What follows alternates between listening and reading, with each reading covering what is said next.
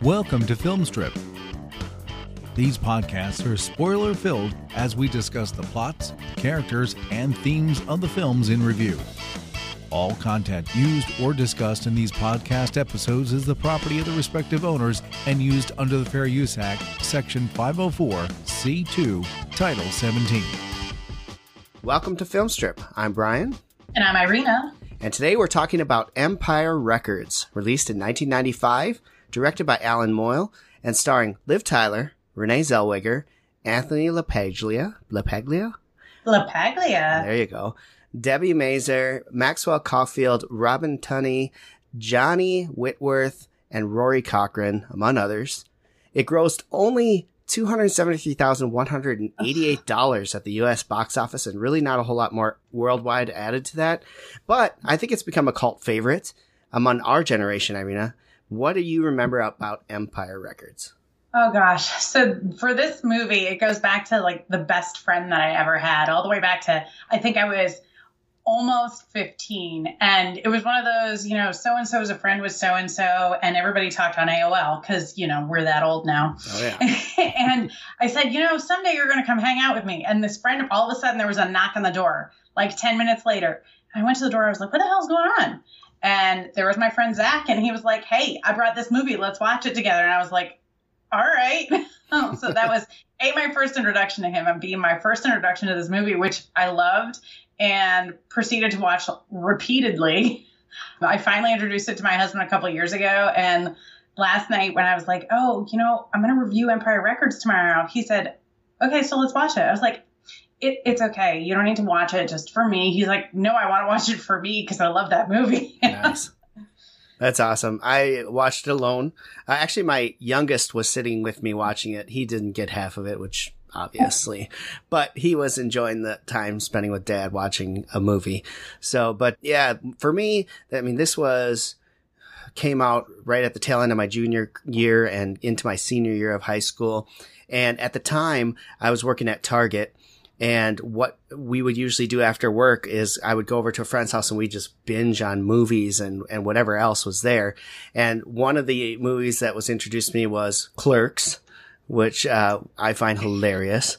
And yes, of course, this one was introduced to me. And being that we grew up in the generation where Aerosmith's Get a Grip was a huge deal, Liv Tyler was introduced to us through those music videos, and I became a big fan of her. I watched Inventing the Abbots and pretty much anything I could get with her in it. I really, teenage boy, that's what we do. And this is one of them. So that's my kind of foray into this movie. I was a huge music fan, obviously was in a band. So I really love the music that's in this. The soundtrack is absolutely phenomenal for this movie. So yeah, and I never really watched it much after that. When I got through college and everything, I didn't watch it a whole lot, but I kept buying it. Like I have the DVD, I've got the Blu-ray, I always wanted to own it, but it's one of those movies I just never really watched as much as I did when I was in high school. So it was really fun to watch it again, I think, here. So real excited about it. But before we get into we're going to talk about these characters because there's a lot to go into some of these characters. It's really interesting stuff. But let's talk about what the movie is and let's get a little plot summary here. So here we go. Lucas, an employee of a local record store, has been given his first opportunity to close the store. All he has to do is count the money twice, put it in a safe, and lock the doors. As he's doing this, he notices an application to become a franchise member in a major record retailer called Music Town. He finds it in his boss's drawer along with a graphic showing what their store, Empire Records, would look like with the Music Town signage on it. Instead of depositing the money into a safe, Lucas decides that he needs to try and make enough money to stop his boss from giving it into the man. Instead, he takes the $9,000 and heads to a casino where he proceeds to lose every single penny. The next morning, as the employees arrive to work, the word is out that Lucas stole $9,000. Oh, it's also Rex Manning Day. Hilarity ensues as the staff prepares to open the store, welcome their special guest, and determine what to do not just with Lucas, but also with a shoplifter that's been caught trying to steal some CDs. Instead of turning Lucas into the police, the group tries to convince Joe, the manager, that he shouldn't sell out to Music Town. In all of this, Corey prepares to give herself to her idol, Rex Manning. Deborah shaves her head and wants to die. Mark dreams of starting a band. Gina dreams of being a lead singer. And AJ tries to figure out how to confess his love to Corey. Oh, and by the way, this all takes place in just 24 hours.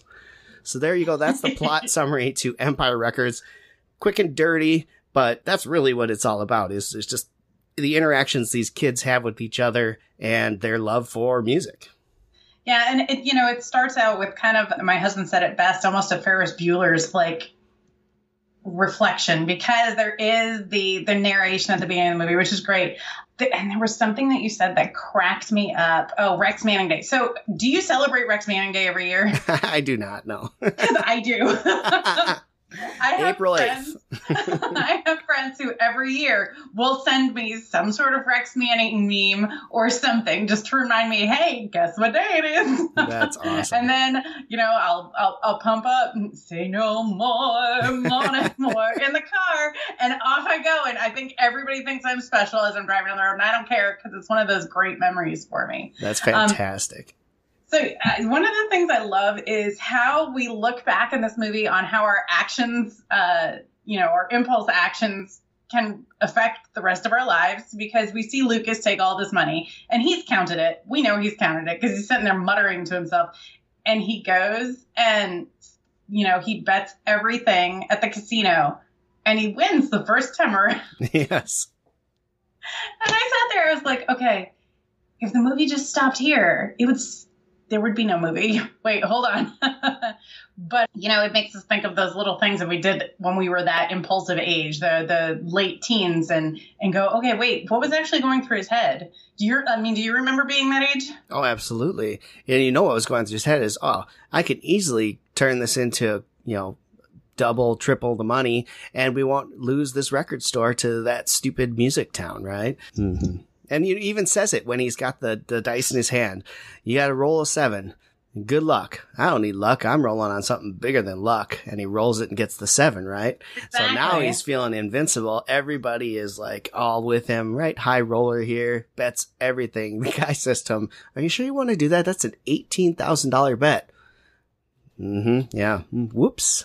Yep, and walks out with nothing, right? Yep, walks out with nothing but like a bruised ego. And because you and I kind of like to dissect these characters a little more. With Lucas and his manager, Joe, there's a very parental relationship between Joe and Lucas. And we find out, towards the end of the movie, when they finally figure out what's going on with his money, that Joe's basically adopted him, taken him out of foster care so that he isn't in the system anymore. Which kind of, once you realize that and you go back to the beginning and see why he's done this, it's because he wants to save Dad, which is correct. Commendable. Wrong way to do it. Kids, don't go out and do that. But, I mean, it's kind of cool, especially, considering where all these characters go.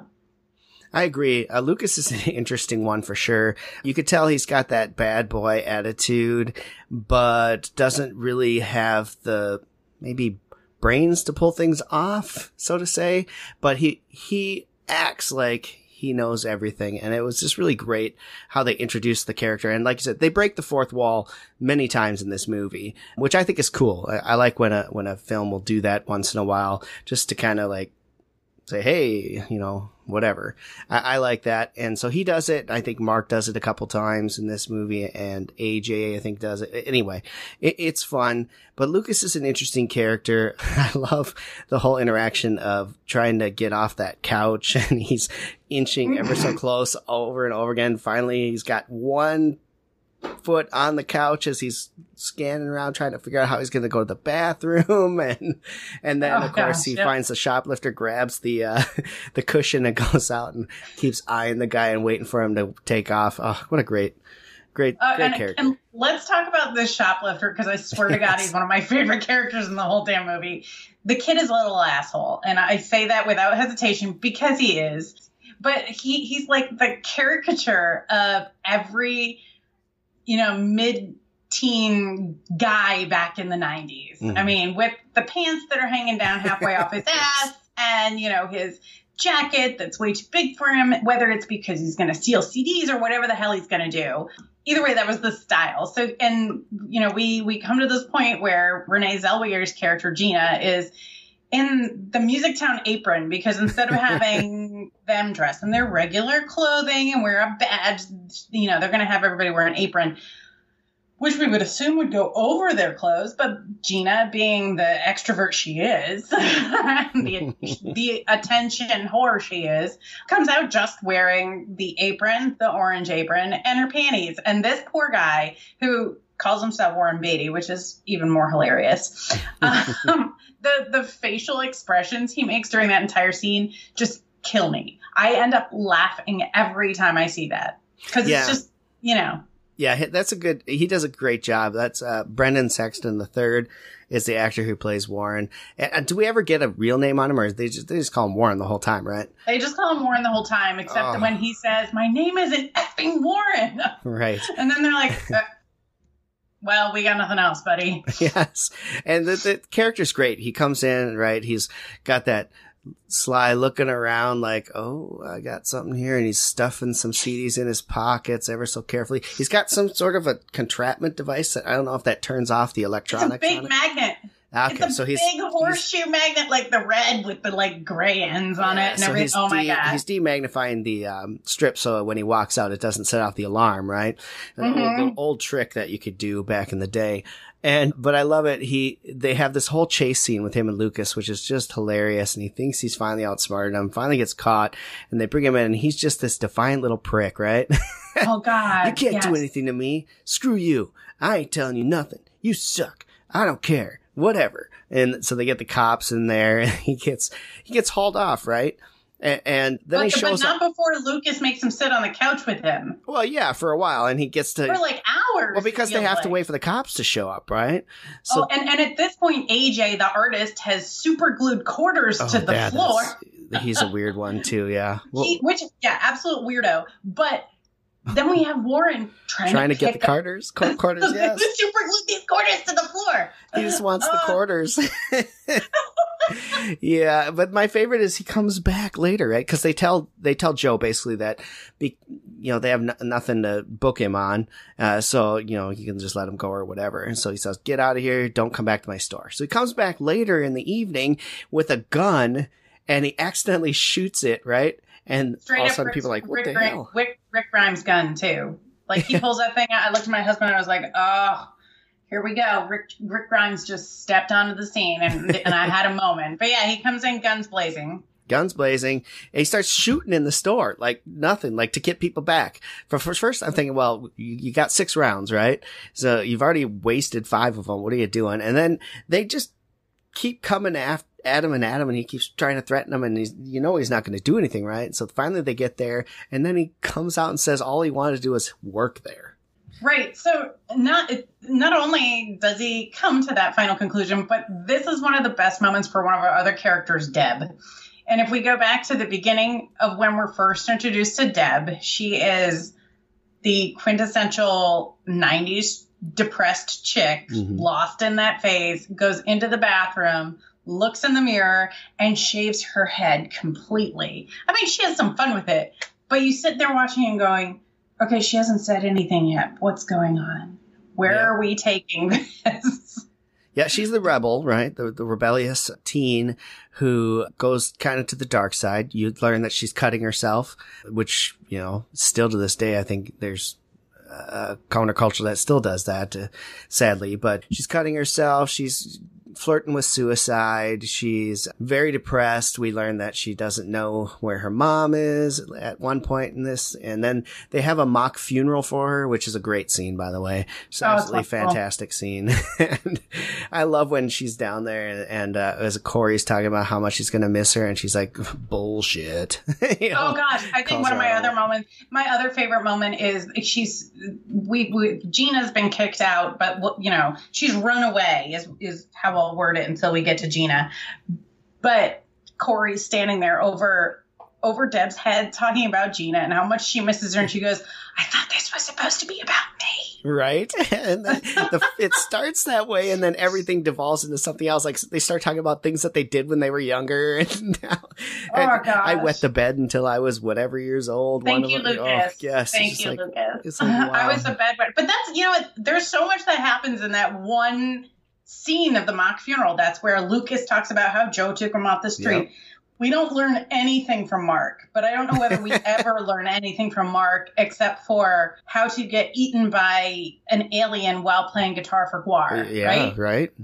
A fake alien, but yes. Mark is let's talk about Mark. He is your stoner dude all the way into heavy metal music, wants to play guitar in a band, I don't think we ever learn that he ever knows how to play any kind of instrument at all, but he's there and he's just like, yeah, man, cool, dude.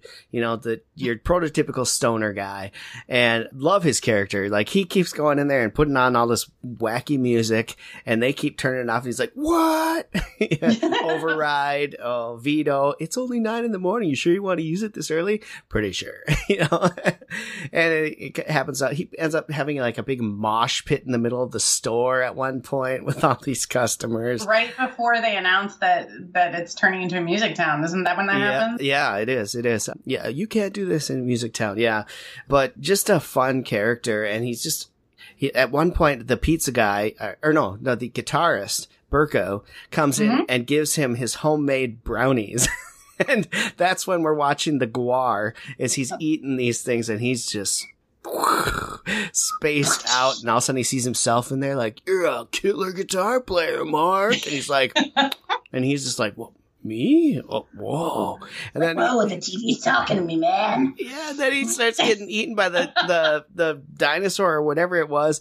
And he's like Audrey 2 from Little Shop of Horrors. Come on now. It's something. But he's watching it, and all of a sudden he goes, like, it's pretty cool that he's watching himself getting eaten by this thing. And then and God love that actor for continuing, Ethan Embry continuing to chew the brownie with it all stuck in his teeth. Yeah.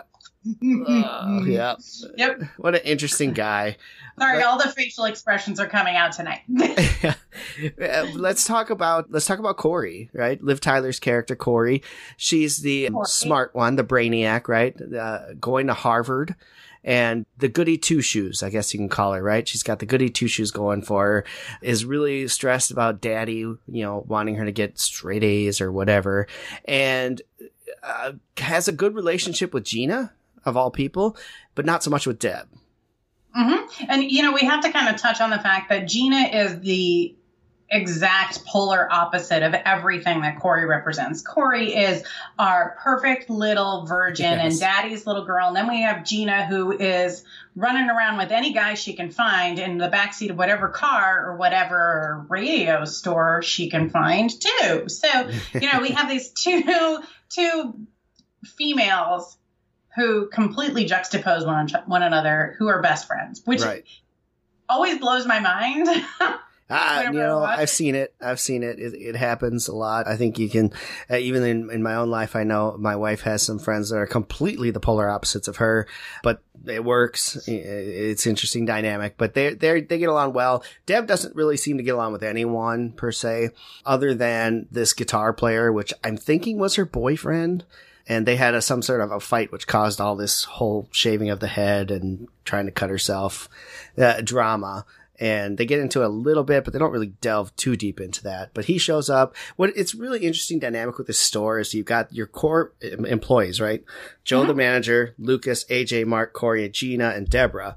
But then you've got this Burko coming in at any time, talking to him, going to the back, doesn't matter. And the pizza guy, right? Eddie, the pizza guy. He runs the vinyl section. We never see anybody else in the vinyl section of the store except him. The pizza guy?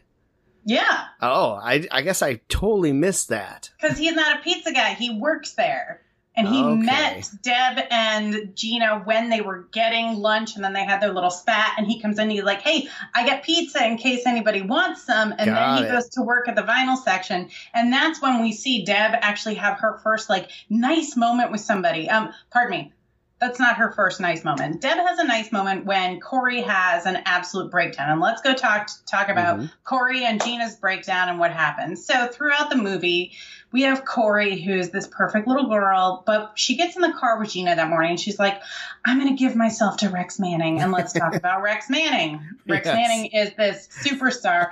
And I want to say he reminds me of Barry Manilow, which is, in my world, fabulous. Maybe not for everybody else, but you know, he's this guy who's aged through time but still kind of good looking. And she's decided that she's going to give herself to him, that this is going to be her first time. And she makes him lunch and has him come in to, you know, get his lunch. And she exposes herself almost completely. And then he says, well, I hope you like the taste of blue cheese, as he unzips his pants. And for me, I kind of go, bleh.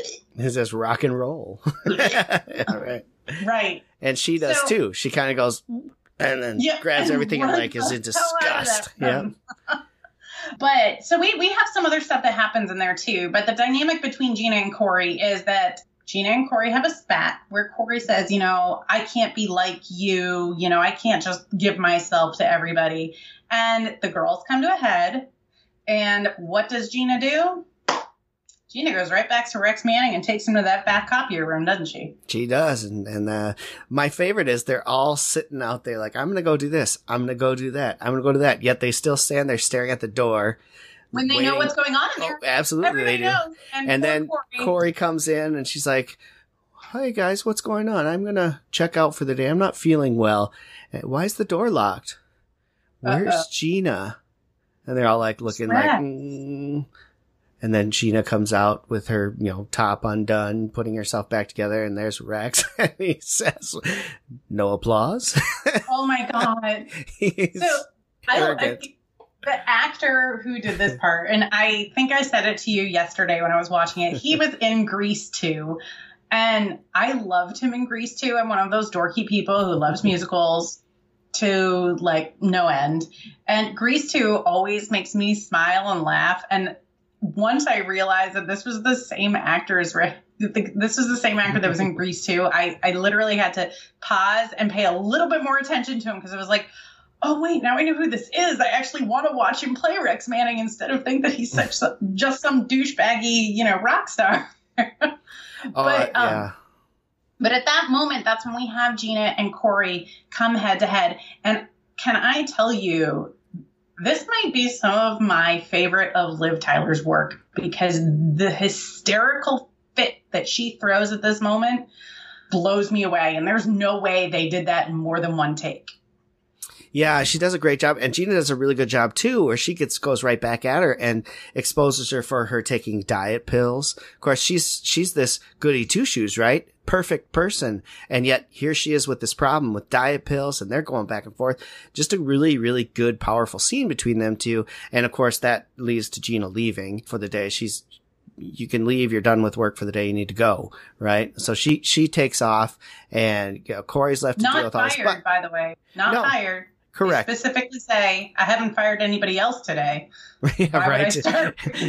Exactly. And why would I start with you? I've got to come back and say, I, as a rule, hate Renee Zellweger.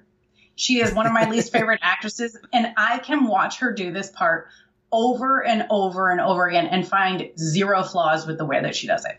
Yeah, through the entire movie. I think she does a great job. This is one of her very early acting jobs too, so we didn't really know her that well at the time. But I think everyone does a great job in this. So after this whole spat goes down, right, you've got AJ. We haven't even talked about him yet. So AJ, other than to say that he's the guy gluing the quarters to the ground, he's an artist, right? He's kind of the heartthrob of the movie, if I have to go back to, you know. Well, I think he's supposed to be, right? He's supposed to be. And so, yeah, he goes and he's been leading up. He wants to confess his love for Corey at before 1:37 p.m. Whatever. But she goes and gets in the spat with Gina, so she runs off, and she ends up going to where he's at. He's fixing the lights of the sign, and he finds blissfully unaware, very of unaware the spat that happened downstairs. Correct, where the whole store got destroyed. But you know, yeah. And so now they're sitting there, and he wants to confess this to her, and she's like distraught, right? And so he confesses this to her, and she's like, "No, you're like my brother. Worst thing you could ever hear as a dude, right? You're like my brother. And so he's crushed, and she's talking about how she, just threw herself to Rex Manning. Now he's hurt because of not only she rejected him, but now she's trying to bone Rex Manning. And he's just like, well, what the hell is going on? So he's like lost in all of this. And yeah, poor AJ. But his whole thing is that he can't afford to go to art school. And so they're trying to convince him that he needs to go to art school and this and that. And, he's decided not to put his application in, or so they think, and whatever else. But another interesting character though. But yeah, completely great scene too, but those two on the roof as well in the aftermath. Yeah, it is wonderful. And I think one of the best parts is Corey has already dismissed him by the time we find Gina with Rex, and AJ has the best reaction, just, kind of proving how much he really actually loves her, and punches Rex right in the face, or attacks him on the couch. I mean, he ends up getting slugged in the face by Rex too, who Rex then, leaves with his tail between his legs after being told that his hair sucks, that he's washed out, that he's just a hot mess, yes. Which, and his manager quit. And his manager quit. But it's at that point, within a few minutes of that point, where everybody comes together and decides that their goal is going to be to band together as a team to help save, their music store, instead of letting it become a music town. Correct. Yep. So that's the big thing too, is that now everybody is aware. Obviously, Joe telling them that they're going to be Music Town employees after he has his big blow up. Because let's face it, all these characters are misfits, right? In their own way. And they get to do whatever they want in this music store. They can play whatever music they want to play. They can dance around. They can do all sorts of things. They have free reign.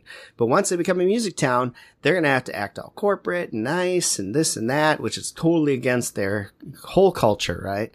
And so, yeah, I mean, I just think, the whole thing with Rex Manning, let's get back to him for just a second, because I love the meet and greet, right? The meet and greet is fantastic. He's sitting there and people are coming up and I don't like that chair. Yeah, I don't like the chair. I'd sit in the chair. I don't like I'm that chair. not sitting in the chair. I'm not sitting in the chair. I'm going to stand. Yep, I'm going to stand. Here, this is a very nice chair. Okay, thank you. But my favorite is when the people start coming up.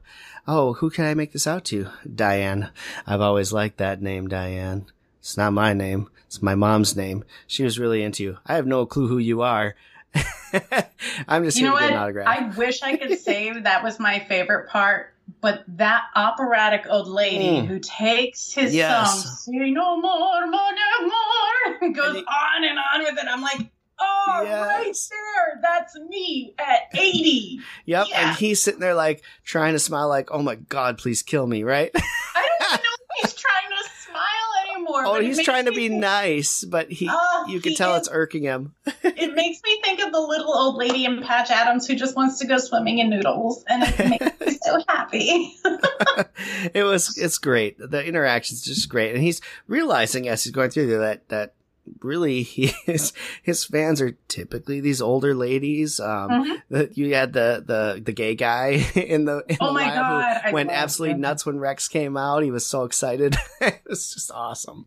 So yeah, just he gets hit pretty hard in this movie with everybody else pampering him, and then all of a sudden turning on him completely after he kind of has his way with Gina in the back.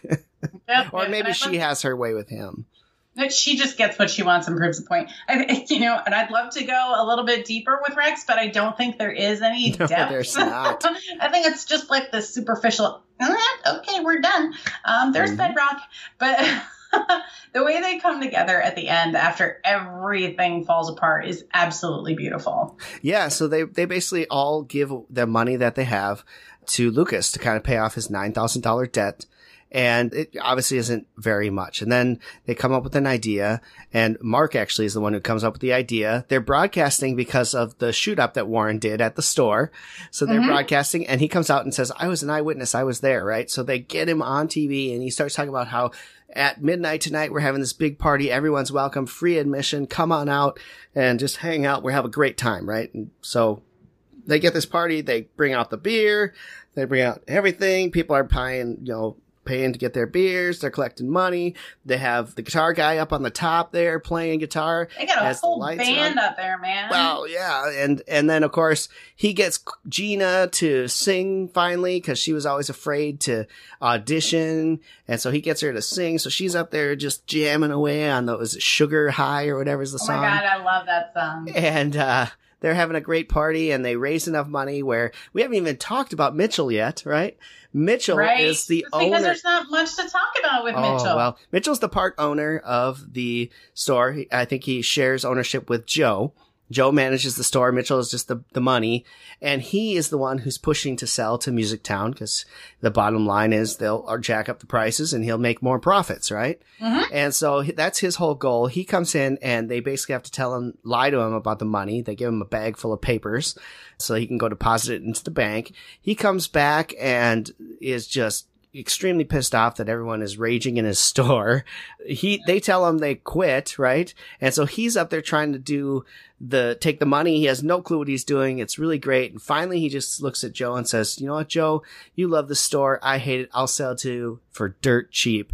And basically gives him the jar of money that he has. And so Joe is now owner of the store. That's how they save everything. And everyone's happy. And that's kind of, AJ and Corey decide that they both do love each other or whatever. So they get together and everyone's just all happy now. And that's kind of the ending of the movie. But let's not forget Joe and Rex Manning's manager, Jane. They end up together too. Well, we're supposed to believe that they're together. It's really, I love that this movie takes all the little pieces that we love about John Hughes movies and makes them extra fun and extra spicy.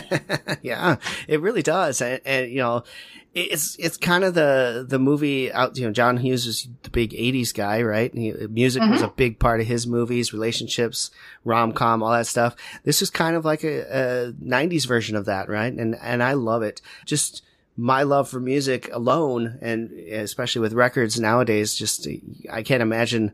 I grew up with Musiclands and Sam Goody's and things like that up here in Minnesota, which were just the same as what you saw there. There wasn't a Tower Records here or anything like that. We had those stores. They were Minnesota based.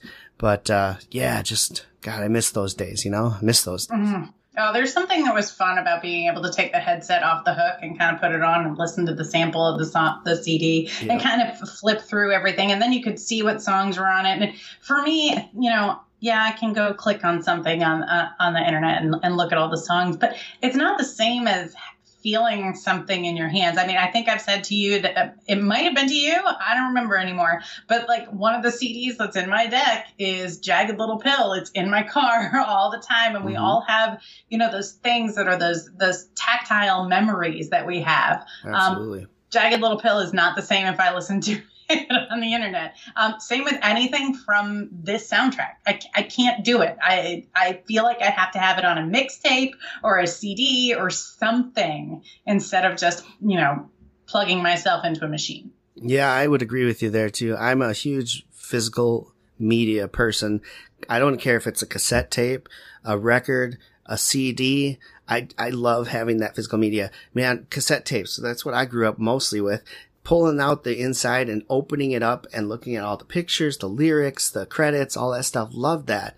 Same with CDs, the booklets. Gosh, love the booklets. We don't get that anymore. No, we miss that. You get none of that. How do you know who played on the records nowadays? You don't. I mean, it's not there. You can go type it in, but for me, I want to be able to learn the lyrics. Now I have to sit down on my phone or browse the internet to get the lyrics. Whereas if I was sitting in the passenger seat and plugged a tape in, I could whip it out and just sing right along with it, and I didn't have any regrets. Yeah. Now I don't know, who's passing the duchy or whatever the lyrics are. Pass the duchy to the left. Yes, right? I'm just saying. I agree. And that's one of the appeals of this movie I think had to me was I loved spending time in music stores, and I still do to this day. I'm so happy that a lot of those are coming back now, and hopefully we'll be able to stick around. But I love being able to go there and flip through things, flip through the CDs, flip through the records, find what I'm looking for, go through the cassette tapes, all that stuff. So this was a great reminder of what it used to be like. I mean, If you ever want to watch another good movie on that type of stuff, go find the documentary on Tower Records. It's absolutely phenomenal, and it's a fun watch. So things like this always make me nostalgic for those old time record stores. They're not the same now, obviously. You don't have the giant Don't we get some of that feel in High Fidelity too? Oh, absolutely. Now High Fidelity, so the TV there's another one to show. go on. Yeah, the TV show out now too is bringing that back, a record store, right? And then this is one I think I haven't seen a lot of it, but from what I see, it's more like today's record stores and what they're like instead of the previous ones, which the previous ones, you watch Empire Records, they were massive stores, big footprints and just every kind of media everywhere, right? And now they're a little smaller because there's not as big of a demand for it, but they're slowly getting there, I think. Yeah, they're typically combined with a bookstore too, which is great if you want to go get a book. But if you want to just go get music, I know that in my town, there's a used record store, but there's everything in there. And you go in and it smells like an old record store, which is great. It's like going into a used bookstore where you can pick up the book and just fan it in front of your face and you can smell the paper from the book. But same thing when you pick up the record, you can feel it, you can smell it, you can see, I find it so much easier to look at like a deck of tapes to be able to see what tape is there rather than, trying to scroll through again, scrolling through iTunes, or Google Play, trying to figure out what the heck you want to listen to. I find the older record stores, people were more knowledgeable about what was out there and where it was. Absolutely. They knew everything that they had in that store. They knew all the artists, what kind of genre. What do you like to hear? Oh, I like to hear the Beatles or this. Oh, you should try this band or this band or this band. If you like them, you like this. I mean, that's gone. I mean, it's gone not, as the customer service now. And now it's the push for the buck. Yeah. Anyway, we've gone on a tangent long enough. Let's bring it back to Empire Records. I think we're at the point now where we can give our recommendations on this movie, unless there's anything else you'd like to add. What is your recommendation for Empire Records? Oh my gosh, if you don't see this movie, you're missing out. It's one of my all-time favorites. Go back to it at least once or twice a year, just because for me, it was a time in my life that was a sweet time. It was a growing up stage for me. And I think we're seeing a lot of this come back. I think we're going to find that our kids, when, they're 15, 16, are saying, hey, Mom, Dad, did you ever see Empire Records? And we're going to go, yeah, let's watch it right now. Just kind of like some of the other movies that our parents watched. I agree. What'd you give it for a popcorn rating? Oh, popcorn rating. You know how stingy I am with my popcorn. Even some of my favorite movies do not get popcorns. I'm going to give it a large. I never give anything a large. There's like 2 larges in my, repertoire, but I'm going to give it a large because it just makes me happy. Well, there you go. That's huge. I'm also going to give it a large popcorn. I mean, I was shocked when I went and researched on this that it didn't make a whole lot in the box office, and the critical reviews were not good for it at the time. But I think over time it's come back to it. They're doing a Broadway play, I think, or something like that for this, a musical of some sort for this movie itself. So look for that to come out sometime soon. I think that's kind of cool. And I just love this movie. I think it's great. I think the characters are just so much fun, and they're so diverse in this movie that it just makes you invest into each one of them. And I think that's really cool when a movie can do that, because many times you just don't get invested in everything. You pick a character or 2 or 3 here, but to invest in every single one and try to figure out what their story is and follow it. I think that's great about this movie. So I'm with you. I'm giving this a large popcorn as well. I can't recommend this enough. A little trivia before we close this out here. Did you realize that this movie was actually supposed to take place over 2 days, and they ended up cutting some 30 minutes of footage out of this film, which took a whole character out? They removed a full character from this movie just to make it fit in their 1 hour and 30-minute time limit and to keep it to a 1-day time frame. So I don't know that we're missing that extra character. I don't think we are either. And I'm curious, actually, what that character was. What was the extra character? Right. I'm curious about that, too. But it was 40 minutes of film that they cut after post-production, and 1 character... Oh, actually, 3 characters were removed from this movie completely. No kidding. So, very interesting little piece of trivia there. I wonder if they'll ever put a director's cut out where we can actually see the footage that came out and the characters that came out. Because I'd be curious to watch it with those and see how it changes the dynamic of the movie. I don't know that it would enhance it at all, though. No, I've got to agree with you on that. I think it's a beautiful piece the way it is. I think that delving further into it, we have so many characters that we get these little snippets of. Having 3 more would kind of blow my mind and maybe even make me lose interest in it. So I'm really happy that we got the product we did. Yeah, I think they did a good job at post-production here on this point, because if I'm looking at my list alone, we've got 1, 2, 3, 4, 5, 6, 7, 8, 9, 10, 11, 12 characters that we're following throughout this movie. 12 characters. So, and we don't even do the math for how many relationships that actually is. And honestly, 13 if you include the manager character. We don't get a whole lot of her, but she's in there too. So to follow all those would be like, add another 3 on top of that would blow my mind. But anyway, I think that's going to do it for this episode. So I want to thank you all for listening to Film Strip. We hope that you've enjoyed Empire Records as much as we do. And if you haven't seen it, please do yourself a favor and do that. Follow us on our social media platforms, Filmstrip Pod on Twitter and Instagram, and Filmstrip Podcast on Facebook. And you can check out our YouTube channel or filmstrippodcast.com, where you can find past episodes in our archives section. If you enjoyed the show, please consider writing a review on iTunes, Stitcher, or wherever you find this podcast at. All feedback is appreciated. For Irina, I'm Brian. Thank you for listening to Filmstrip. Thank you for listening to Filmstrip. You can find more episodes on our website, filmstrippodcast.com. The Filmstrip theme music is produced and performed by Frozen Lake 121. All content used or discussed in these podcast episodes is the property of the respective owners and used under the Fair Use Act, Section 504, C2, Title 17.